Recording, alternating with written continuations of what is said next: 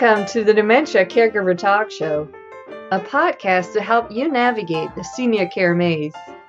Learn and laugh with us as we discuss creative solutions and ideas to common and uncommon dementia care challenges and how to make sense of the senior care industry and options, even if you're not a professional.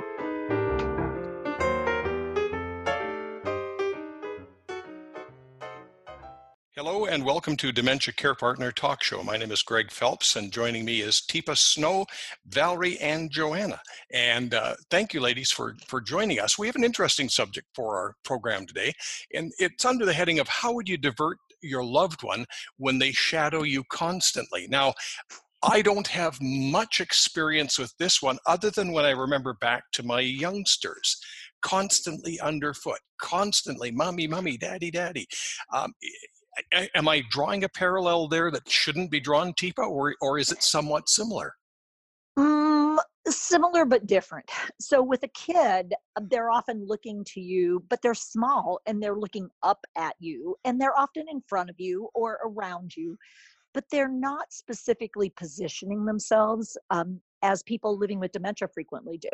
An adult living with dementia will frequently position themselves so that you are slightly to their front and to their left side if they are right-handed, because what they're using you for is a shield to take on stuff that might happen or come in, but also a guide.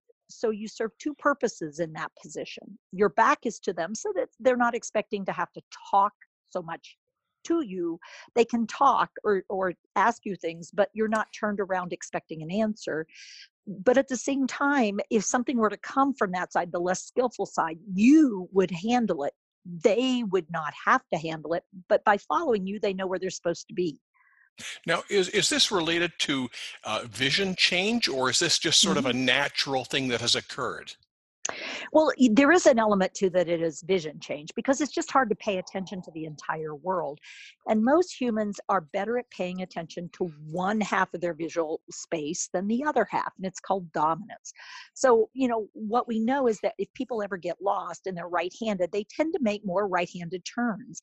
If they're left-handed, they tend to turn more to the left, just because we notice things and follow things and guide toward our preferred side just a bit, and some people more extremely. So if I trust you and you represent to me someone that can help me, then I'll follow you, but I don't want you like blocking my thing that I can do. So I put you on the side where, yeah, you're there, but I can still see other stuff and pay attention to it. You're not getting in my way, but boy, do I know where you are. So the danger here is that as the care partner, I may turn suddenly and knock somebody over accidentally? Well, you can, or it can startle you, and then you're like, oh crap, I didn't know you were there, which seems sort of like an unpleasant sort of way to interact with someone. And then you're sorry and you don't mean to, but people typically with dementia want you almost within arm's reach, and they may actually engage in a light touching thing where they want to keep checking out. Are you where I thought you were? Are you right there? And that being touched from the back with a light sort of moving touch of a hand or breathing or just stroking can really wear us out over a time period. And so you find yourself like, oh, just go sit down. And then every time I move, it's like, oh, geez, it's that risk of running into somebody that makes us on edge. So it's sort of a combo thing. So if Joanne tries to solve the problem by saying, Teepa, get out of my way, Teepa, get out of my way. Probably not a lot of good things. So Joanne, is there anything else you could think of you might try other than get out of my way?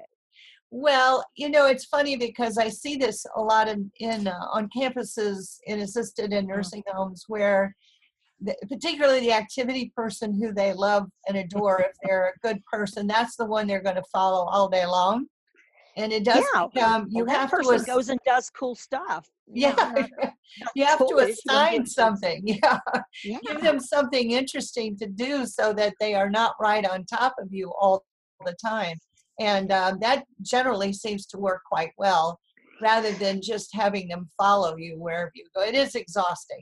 So Yeah, so that'll tend to work fairly well, Joanne, if the person enjoys doing things and still knows how to do things. The right, challenge for most people is when we have somebody who is so afraid they'll lose their guide right, that they right. don't want anything else.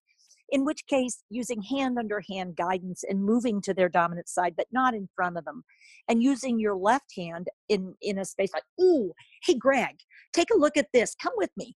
It gets you in my space in a way that I find less intrusive because I know exactly where you are and I can guide and direct us. And if you say, well, we're going to do that, well, let's go over here and see. But it changes the dynamic to one of a person being led to us going somewhere together.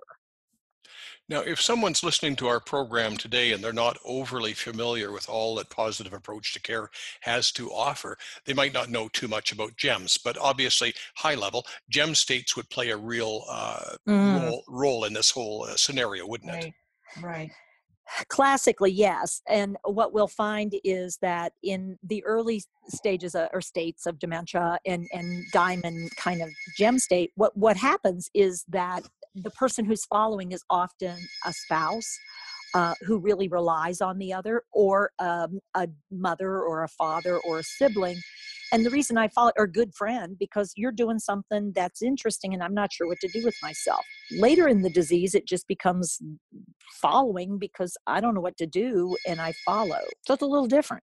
So, again, are there other solutions that we could consider in this, Teepa? A couple of other ideas are to carry with you some things that you tend to believe, and you know from past experience the person will tend to engage in. And it's not going to last for long, but if I'm at a countertop or at a desk or in a seated area, if I engage the person in that, I'm not going to be able to get up and leave without them noticing in most cases. But if they're standing there next to me and I have them engaged, then I can do what I need to do beside the person. And they can be engaged in something as long as their sense is I'm not trying to get away from them. The other thing that's a reality is I probably need a third party because I need them to get used to being with another person so I can get a break and they still have somebody to follow. Because quite honestly, if they are not a thing person, but are a people person, they've got to have a person. And if it isn't me, who's it going to be?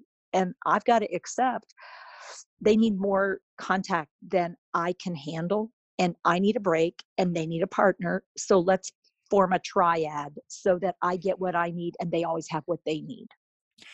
This is one of these subjects that is going to be obviously very individual for everybody concerned. Is there somewhere that we can actually get help? Can I pick up the phone and phone somebody at Positive Approach, or how can I pursue my questions? Yeah, phone a friend. It's called our consult line, consult@teepasnow.com. And it's a free half hour of sharing ideas, information, getting information from you, finding out more. And the reason we do it is because it is hard work and it isn't something you can make into a cookbook and have it work for everyone. And our goal is to try to be helpful. And we do a variety of things, but one of them is to have a consult line. Teepa, thank you very much. Joanne, Valerie, thank you as well. Dementia Care Partners Talk Show. Join us again.